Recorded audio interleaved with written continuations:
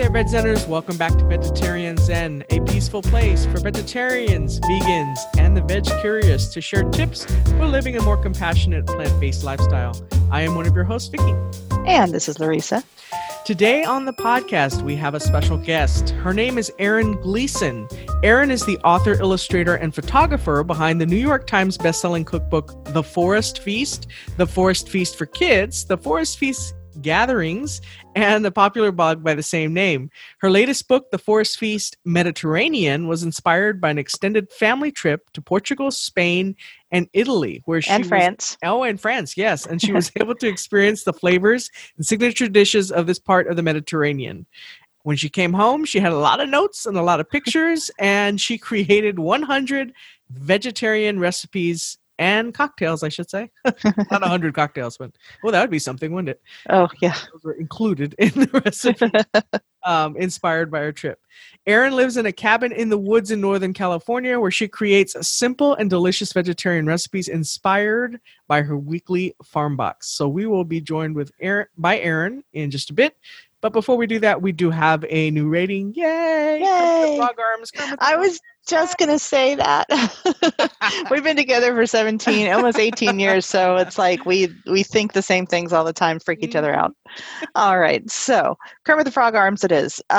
We have a rating and a review from Be a Nice Human, 1981. That sounds like good advice. Be a Nice Human, 1981. And today, not just in 1981. All right, so this title is One of the Best Podcasts. The review says this: I absolutely love this podcast. Love all the great information they give to people that are transitioning or already vegan. Love the no judgment zone, and they show love to all. I always look forward to listening on my 45-minute commute to and from work. Thanks, ladies, for all you do. What's up, peas and carrots? What up? So thank you so much, Be a Nice Human. We really appreciate it. Thanks a lot. You are a nice human. You are. That is very nice. That was a very a nice human with a nice review. That's right. So before we get into our interview, let's talk about today's sponsor, who is the Golden Apple Roundtable. If you're not familiar with our folks at the Golden Apple Roundtable, these are the people that keep Vegetarian Zen going. They literally keep the lights on here. Literally now, right? Because we do this full time. That's right. They support us through patreon.com. And if you're not familiar with Patreon is a membership platform that makes it easy for artists and creators to get support from their fans, followers, and community members. Many people don't realize that there are costs involved with putting together a podcast. And we've been doing this for quite a long time now. So we have incurred quite a bit of cost over the years for media hosting, website hosting, equipment, etc.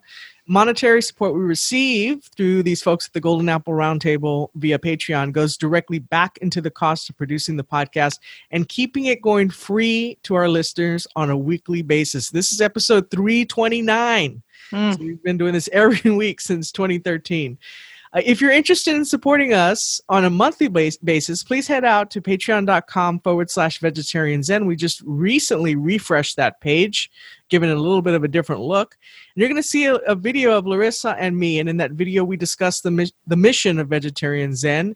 And then you're also going to see on that same page some various levels of support, anywhere from $1 a month to $50 a month, or anything you customize that to be. Those are just some levels we have there. But if you think about it, $1 a month is about a quarter a show, but that really helps us. It goes a long way because there are a lot of folks that we have contributing at $1 a month, and that really is helpful. Certain levels will even qualify you for some Vegetarian Zen swag, such as a car magnet, recyclable grocery bag, stickers, or a t-shirt. If you're not interested in contributing on a monthly basis, we totally get it. We also have a one-time button located on our website under the Support Us tab, and it says Buy Us a Juice, where you can provide a one-time monetary contribution to help support the show. And we do have some exciting announcements today. We have some inductions into the Golden Apple Roundtable. Yeah, we're not going to jump you in. We're just going to I can't even imagine what that would involve. Yeah. So we have Casey Robertson, who is a new Carrot Crusader. And we also have Erin, who she actually was a member of the Golden Apple Roundtable, but just upped her monthly support. So thank you very much, Erin. Thank you. And then new Rutabaga rock star, Amy Stanton. Woohoo! Thank you, Casey. Thank you, Erin. Thank you, Amy. You guys are awesome. And then we do have a gentleman who bought us a juice at the terrific tomato level. So Jeff Phillips, thank you so much for supporting the show. We really appreciate it. Thank you, Jeff. And this is the only kind of tomato juice I like. Yeah. Okay, so are we ready to get into the interview with Erin? Let's do this. Okay, so for years, Forest Feast readers, who are Erin's community members, have been transported to her picturesque cabin in the woods through her stunning photography of magic gatherings and vibrant vegetarian cooking. Her latest book, The Forest Feast Mediterranean, is going to do the same thing for you, but it's going to transport you to the Mediterranean. How cool is that? It is awesome. So she's going to take us there via recipes that she created that were inspired by her trip to this part of the world. And her amazing photography. Yes, definitely. We're going to talk about that in our interview. So let's get to it. Let's bring Erin on the show. Welcome to the show, Erin. Welcome, Erin. Thank you so much for having me. Thank you. Sure. Okay, so before we get to talking about your book, let's talk a little bit about you. Can you share some of your background and how you got to be the creator of this awesome book we're going to talk about? Yeah, sure. So I grew up in Northern California, in Sebastopol, which is part of Sonoma County, in a pretty rural area. I grew up in the middle of an apple orchard. And I would say I had like sort of hippie parents. They gardened a lot, and we were vegetarian for most of growing up, and even vegan for a good stretch. And I think my family was just always, interested in cooking together. And there was a lot of talk around healthy food. And so that was kind of, my beginnings of being interested in food. But I was also always really interested in art and took art classes from the time I was 5. Very nice. Did you have a big family? I just have one brother, but my extended family is quite big. My parents have 6 and 8 siblings. So a lot of cousins and a lot of, sort of family parties and entertaining and people around food. Right. And so you have some background in art, you were saying. Talk to us a little bit about that. Sure. Yeah. So I think I was just always really, from being a little kid, like really loved drawing and painting. And I took watercolor classes from this woman after school for years, starting from when I was 5. And then when it came time for college, I decided to major in art. I went to UC Santa Barbara and was a fine art major for my bachelor's, and got really into photography around that time. And I had a professor who was from New York and really inspired me to move there right after I finished my bachelor's. So I did. I had like no money and didn't really know anyone. And I had a sublet from Craigslist, and I just went. And it was really fun. I thought I'd stay there for like a little while and try to figure things out. But my goal was to like move there to become a photographer. I thought like all the magazines were there, and I didn't really know like what kind of photography I was interested in, but I interned at Condé Nast Traveler magazine and for a National Geographic photographer and for an architectural photographer. And, meanwhile I like babysat and walked dogs and worked at a restaurant and did like a million other things to like maintain the artist life in New York City. That is exciting. It was fun. Yeah. I ended up staying for 9 years, and I decided to go back to school to get my master's in photography so that I could teach photography. Which I did at the Fashion Institute of Technology in Manhattan for about 4 years. So that was kind of a nice balance to being a freelance photographer while teaching. And I really focused, and on the freelance side, I really focused on shooting food. That was sort of my favorite subject. Right. So I was always looking for food journalism. It shows in your book for sure. We'll talk about that. Yeah, thanks. So how did you make that so you're in photography, and you said you really liked food photography. How did you get into actually creating recipes? Yeah. So, when we lived in New York, I was always working with chefs who would create the dishes, and then I would go in and photograph them. It was sometimes for publication. I was shooting for the New York Times dining section a bit, and for different like PR companies who would just like send me to a restaurant to shoot with a chef. So I wasn't creating the food. I was just photographing other people's food, but just was so inspired by that. And I did for my thesis project this, I worked with a chef who had a pastry restaurant. His name is Will Goldfarb.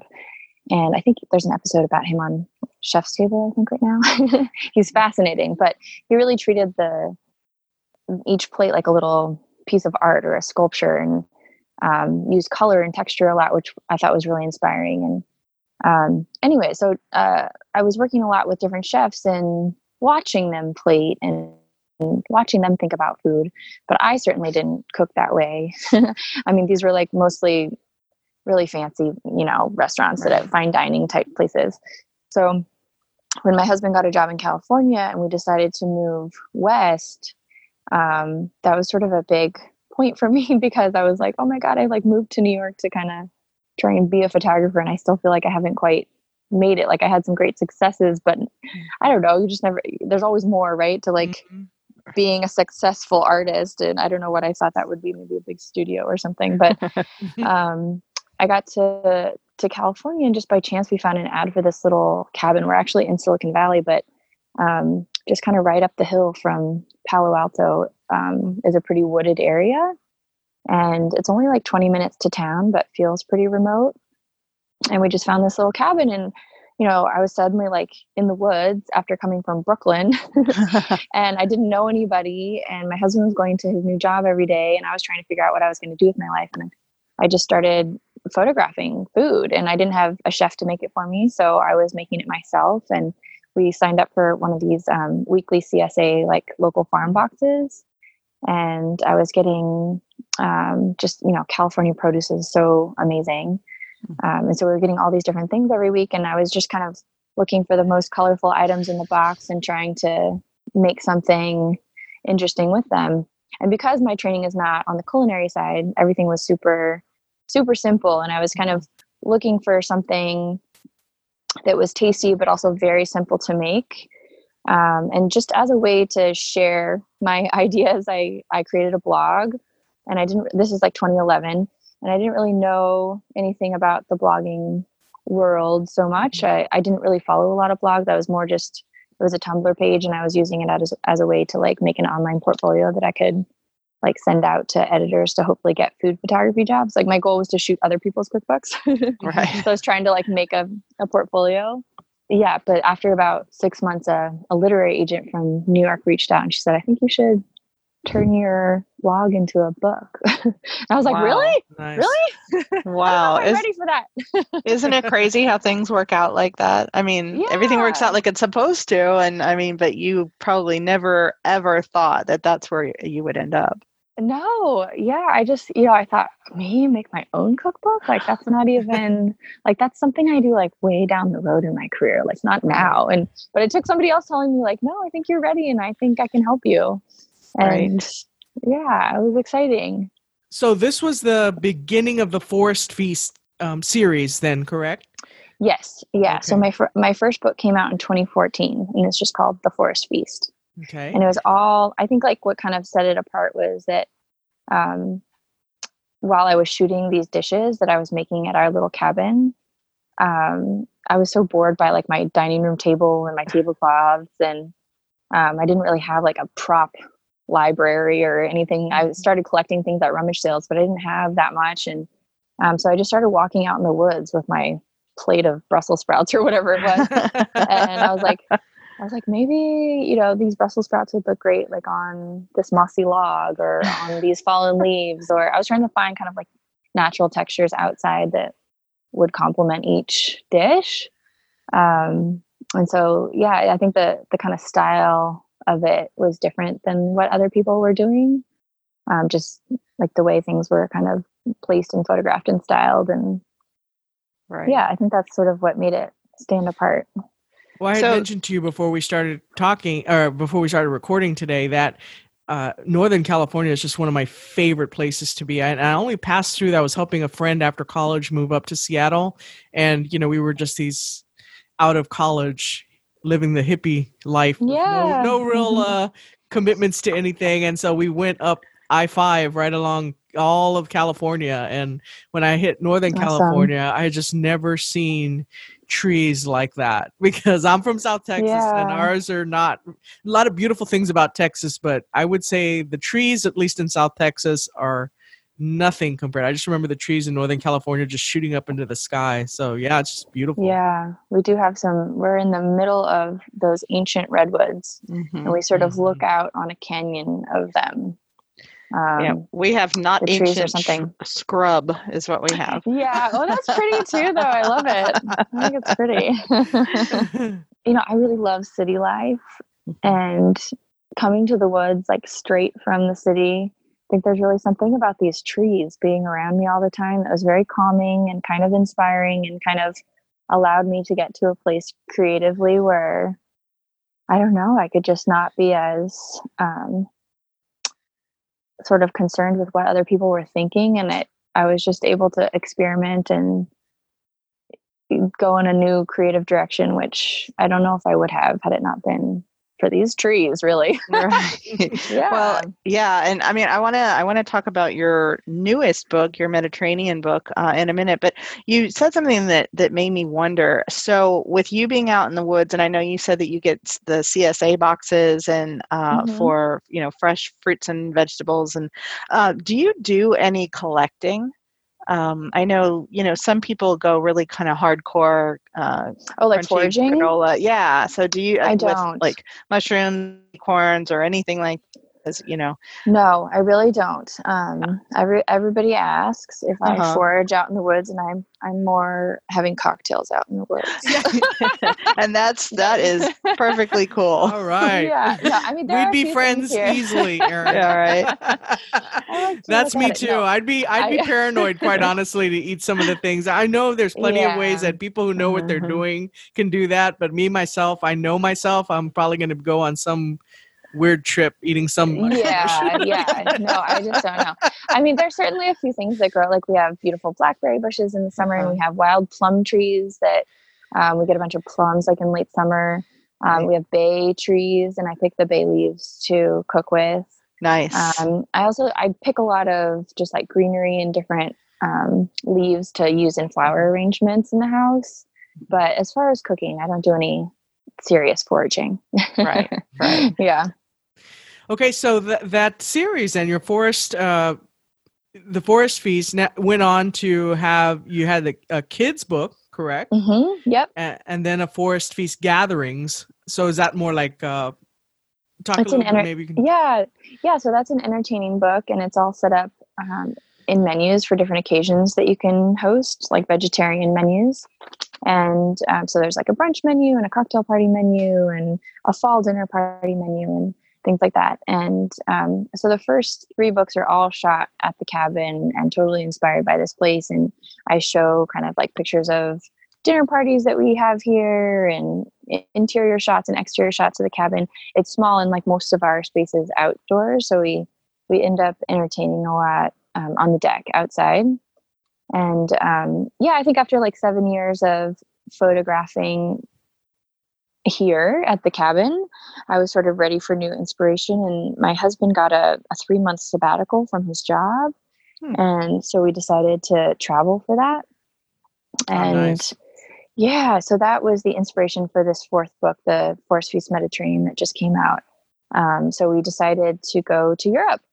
And nice. I think, he grew up in New York City, so he really wanted some solid city time, and we chose Barcelona as a starting point.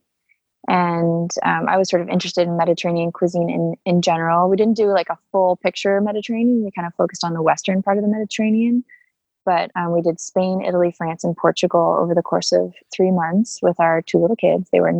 Max was 9 months old and Ezra was 3 at the time when we left. And that is quite a challenge, I'm sure. It was, yeah. A lot of parents out there are going, what were you thinking? I know. I think a lot of our friends are like, you guys are crazy to take a baby and a toddler. A lot of parents don't want to go to the store with their... Yeah. And I get that. I totally get that. But, first of all, my husband is an excellent traveler, so he makes it easier on all of us. But, I think we have like tantrums over ice cream at home. So why not have it over like gelato in Italy? That's true. Cobblestone Street. That's true. I've been known to have the occasional tantrum over ice cream too. Yeah, I know, right? Me too. Yeah. So, you have to kind of adjust your expectations for your days. I think when you're traveling with kids, like we would, we can do as many stops or as many museums or go for as long, but we would have kind of big outings in the morning and then come back for like a siesta in the afternoon for the kids. And then we go back in the evening. And so like in Barcelona, people eat dinner starting at about 10 p.m. So we had to kind of adjust for that too. So we ended up making lunches, our big meals out, and we would go like right when they opened, try to get a table outside, which was easier with the kids. But Spain has a very welcoming kind of culture for dining with kids or just taking kids anywhere. So that was easy. They're just sort of welcome. And in the evenings we would walk. We got an apartment for a month in the Eixample neighborhood, which was awesome and a little off the beaten path and not super touristy, but still so fun to walk around and so many cute restaurants and shops and everything. But each evening around 5 or 6 o'clock, we would walk to a different plaza sort of near where we were staying. And there's often a playground in the plaza and a few tapas bars. So the kids could play our toddler could play. And we would sit at a table, like right in front of the playground, and order patatas bravas and tortilla española and get some sangria. And it was a nice kind of family feel in Barcelona, which is great. Yeah. I remember reading that in your book about how most of the playgrounds had these little cafes where you could get. I was like, how brilliant is that? Why don't we have that? We need more of that here. Playgrounds? Yeah, what could go wrong? Exactly. Okay, so you went to France, Portugal, and Spain and Italy, right? Yes. Yeah. So after our month in Barcelona, we moved to the south of France and got an Airbnb in a little town called Antibes, which is near Nice and Cannes, right on the water. And again, just an ancient town with cobblestone streets and an outdoor market every day. This was November by the time we got there, and still just vibrant market with amazing produce and great restaurants. Everything was kind of in walking distance from where we stayed. And throughout the whole trip, I was just getting a lot of inspiration from the markets and what was kind of being grown in each area, but also from restaurants. And I was just constantly taking notes and photos to compile this huge list that I then brought home with us and tried to recreate vegetarian versions of what we saw. There were a lot of vegetarian options while we traveled, but sometimes, it's hard, I think, when you're traveling, like, I feel like if I'm only in a place for a few days, I want to get like a real solid feel for the local food and the traditional dishes, often which include meat. So I would sort of look at the menu and see what they were and order usually some version of eggs and potatoes, but or pasta in Italy. But so, for example, in Portugal, there was this dish that I kept seeing on menus, and I think my husband ordered it at one point, but it had whitefish, and I don't eat seafood, so I didn't try it, but I could see that it was really beautiful. It had lots of fresh herbs and different beans, and this whitefish sort of torn up in small pieces and all mixed together for a really fresh bean salad. And so I was like, how can I recreate that in a vegetarian way? So I played around with it a bit at home and decided to use fresh mozzarella that was torn up in pieces like the fish had, and mixed it with garbanzos and fresh parsley. And for me, it kind of was a nice substitute, add that similar texture and some more protein. And so that's like how I was trying to think while I was traveling. How can I make this my own, but also vegetarian and also inspired by something local that I saw? So did you take notes while you were I did. Yeah, dining? A ton of notes. Yes, a ton of notes. I had a really long Google Doc on my phone. Wow. Yeah. Technology is amazing for that, isn't it? Yes, it is. It is. So overall, though, how difficult did you find it? I know you mentioned that you're not 100% vegetarian, and it sounds like your husband is not. Yeah, he'll try things a little bit more than me. Like at home, we're pretty much all vegetarian. Like in our daily lives, we're basically vegetarian, but he will try things, especially like when traveling. He'll want to try like the local dish or, yeah. So how difficult was it? Did you find it fairly easy? Were they pretty used to people not having meat, or did they, like here in Texas, it's gotten a lot better, but we're like meat central. So right, yeah. when you say no meat, that's usually they look at you strange. So okay, well, how about chicken? Right? Yeah, exactly. Yeah, right. Or how about fish? Yeah, you eat fish, right? Yeah, it was a little challenging at times. I think I did feel sometimes like I was always ordering some version of, like I said, eggs and potatoes, especially in Spain, but in Portugal too. In Italy, it was easier. All the pizzas and pastas made it easier. We also found this kind of to-go dish that you could order at the counter at a bakery deli type place in different spots on the Ligurian coast of Italy, kind of near Genoa, and Cinque Terre was the area that we traveled in. And in the small town called Porto Venere, south of Cinque Terre, we found a rice pie, and it came in several different varieties, but it was basically great for like day old rice. If you had leftover rice from something, you can mix it with some herbs and eggs and cheese, and then place it all in a casserole dish and bake it, and then cut it into slices. And it's a great kind of vegetarian to go snack. And they also had sweet versions of it with cinnamon and sugar. But that was a good vegetarian kind of, dish that I hadn't seen before. On the coast of France, and also right across the border in Italy, we found a couple. I love to see like the same dish being made by two different countries, only miles apart, but they each have their own twist on it. So in this is like a chickpea cake, kind of a chickpea pancake, called soca, that we found at the market in Antibes in the south of France. And it's basically just chickpea flour and water that you mix together, and then they put it in their big wood-fired oven and bake it really quickly, and then cut it into wedges and put black pepper on it. So that was another great vegetarian thing that we got to go. And just across the border in Italy, they had something very similar, but they cut it into kind of like long strips, and they were called panisette. And it's a chickpea fry, but it's basically the same batter, just kind of like in a different form. And it came kind of like in one of those paper cones, and it was a street food. Yeah. That's always fun. Those paper cones are always fun. Yeah. So there's definitely things like when we were in Madrid, I always have a hard time, if you're eating at these sort of traditional places, sometimes the food is a little heavier, but you feel like you want the local traditional experience. But then there's like the great new vegetarian restaurant that's all hip and selling, just super fresh vegetarian sandwiches or wraps or whatever it is. And I kind of wanted to eat that instead, but I felt like I should eat at the local tacos place and get the like traditional experience. So there's that balance too, I think, when you're traveling and trying to eat veg. Yeah. Right. So what was your favorite over the 3 months and all the places you stayed and visited? What was your absolute favorite? Oh, that's a good question. I really loved southern Portugal, the Algarve region. So we were staying in Lisbon, and we rented a car and drove south to the Algarve.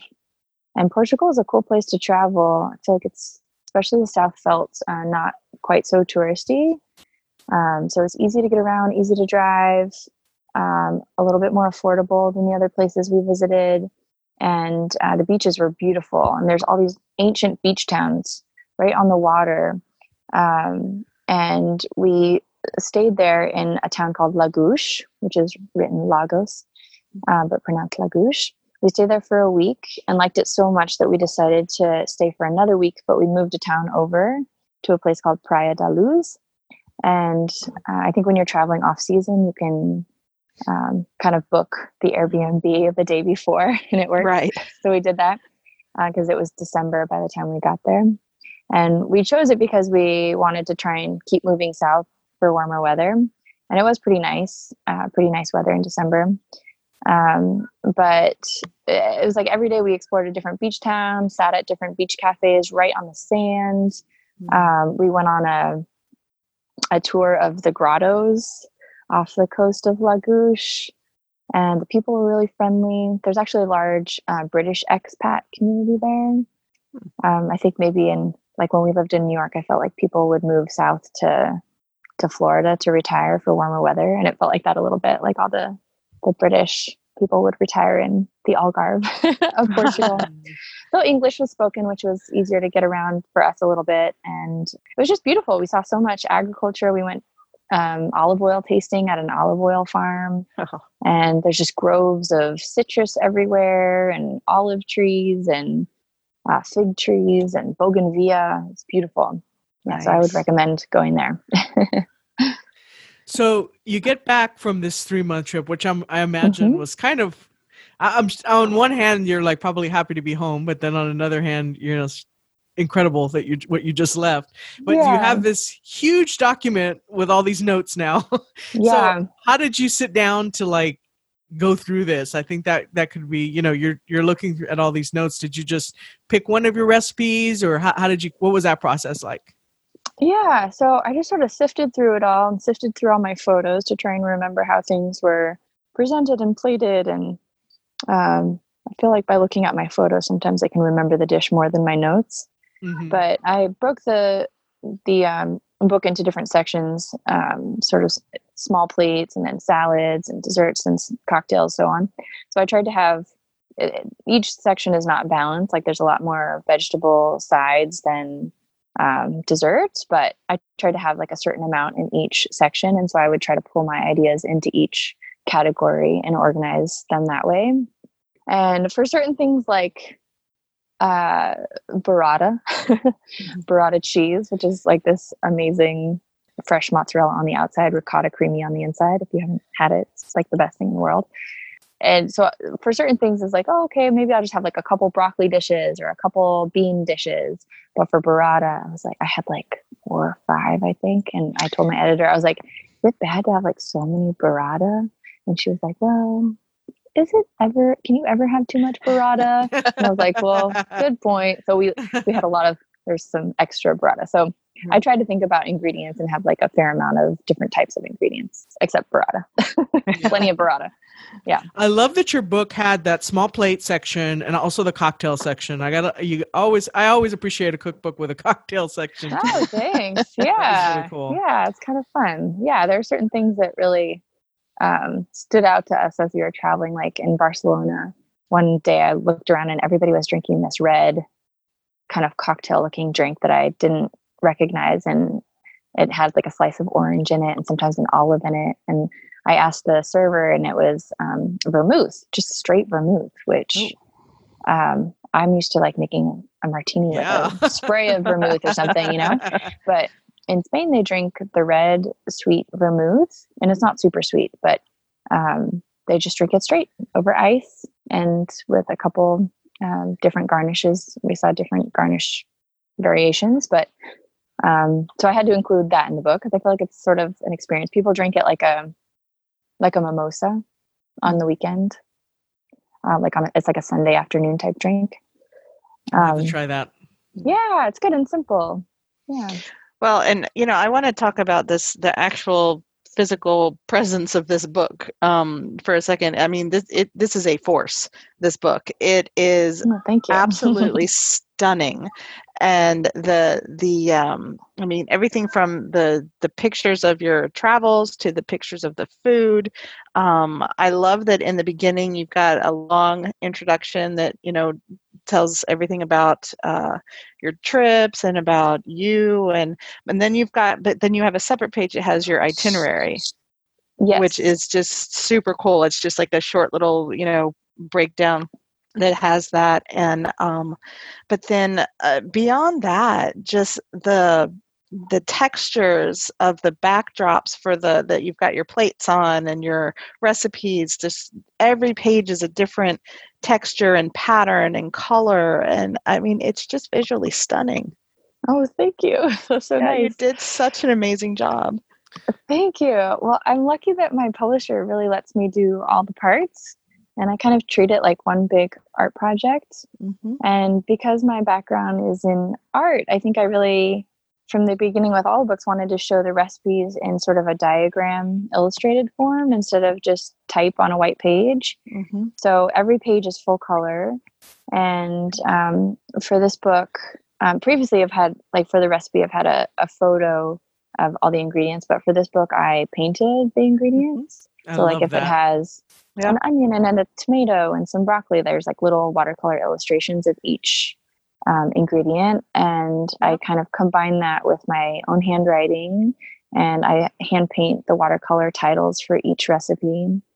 And I wanted to be able to include as many of those travel photos as possible. So I took a lot of photos of landscapes where you could see something at the bottom, but there was a lot of sky space in the photo. And then I layered my recipe in the sky of the photo. So and I tried to include a little story with some context about where that recipe was inspired by, or a little story about where we were when we ate it. The perfect example of that, I'm looking at the fig cake recipe, fig cake with dried cherries, and that is exactly what you're describing. It's a photo of the monastery at Montserrat in Spain, and you've got your text and your little story, and then your watercolors of the ingredients, and a watercolor of a food processor, because that's what you put it in. So it's just so awesome. Thank you. Yeah, I try to make it just visual enough that you could glance at the page and sort of get a general understanding of like, okay, there's figs and nuts in this, and I need the food processor. And without having to read a ton, you kind of say, okay, I think I could make that, or I have the stuff in my kitchen to make that. And then on the opposite page is the actual photography of the fig cake with cheese, and it looks so good. Yeah. Oh, thank you. I think I mentioned to you too that this is one book, cookbook I wouldn't even think to put in the kitchen. I'd want it on my coffee table. Oh, good. Because I think, and the other section I really like is the travel guide section, where you have some of your favorite spots that you visited, which we asked you about. I think that's also really cool, because it's kind of like a diary of sorts of your 3 months. Yeah, I like the idea that people, if they're planning a trip to Barcelona, or we went to Sicily for 8 days, I put like some favorite restaurants and museums and walks and beaches we swam in, and Well, the other thing that stood out to me about this book too is that the ingredients and the recipes themselves were very simple. Mm-hmm. This didn't seem like something you had to go to some Mediterranean specialty store to go get all your ingredients from. These looked very doable, which is because neither one of us, even though we aren't, I wouldn't say neither one of us are amateur cooks, but we're not professional either. So it's important to us to have recipes that we're actually going to do. And these look like recipes you're going to do. Yeah, that's my goal. I feel like, if I open a cookbook and it has 20 ingredients and a lot of steps, and no photo, there's like, okay, no chance I'm going to make that. Right. Exactly. So I feel like, I'm busy, mom and whatever, everybody's busy. And sometimes especially on a weeknight, you just kind of want a simple idea. So I try to have the recipes have 5 ingredients or fewer. Mm-hmm. Some have more than that, but I really try to keep it simple. Again, because my background is in art and not on the culinary side. I think I'm a home cook, and I like to keep it simple. For things like pies, I buy the dough because I feel like I have a better chance of making that pie if I don't have to make the crust. Right. So I do kind of try to keep it as easy as possible. Yeah. So before we tell folks where they can find you and how they can get the book, is there anything else you want people to know about this book? Well, I think it's,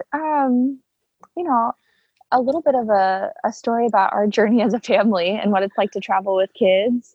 And I think if anybody's thinking of doing a big trip, and especially if you have little kids, just do it. It's not that hard. You don't have to go for 3 months either.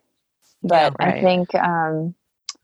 I think overall, kind of coming home from it and digesting it, one of the things that really stood out in the countries that we visited was this sense of, first of all, high quality ingredients, and people were really interested.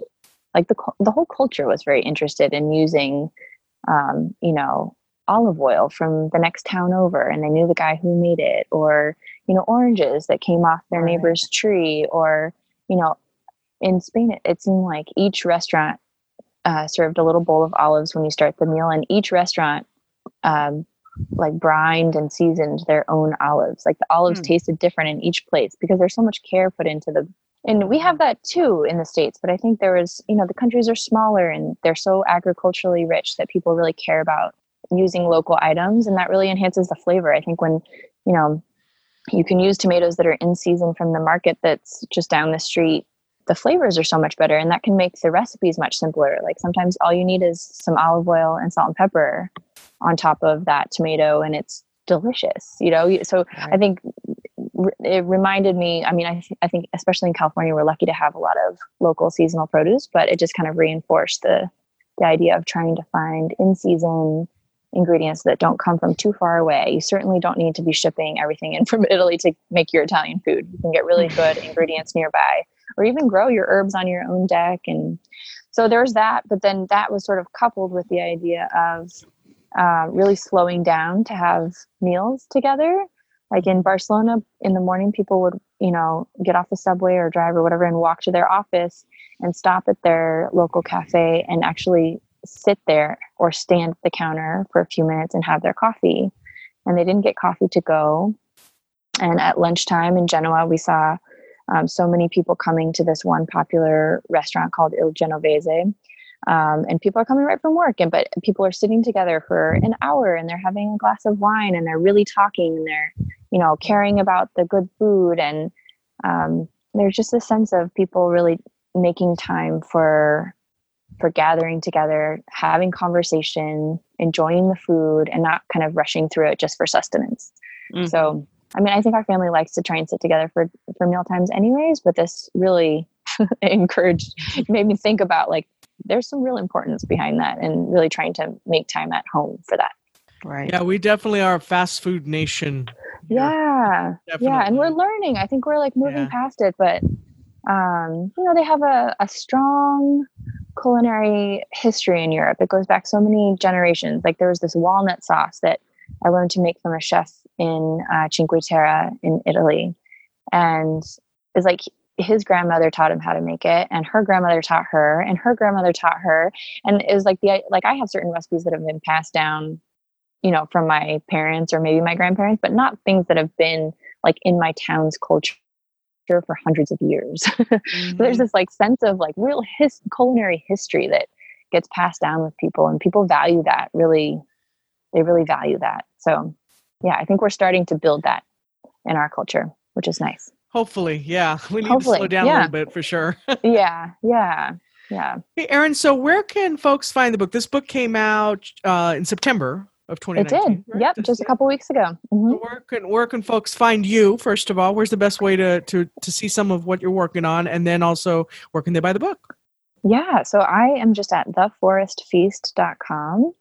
Forest has one R. On Instagram, I'm at The Forest Feast.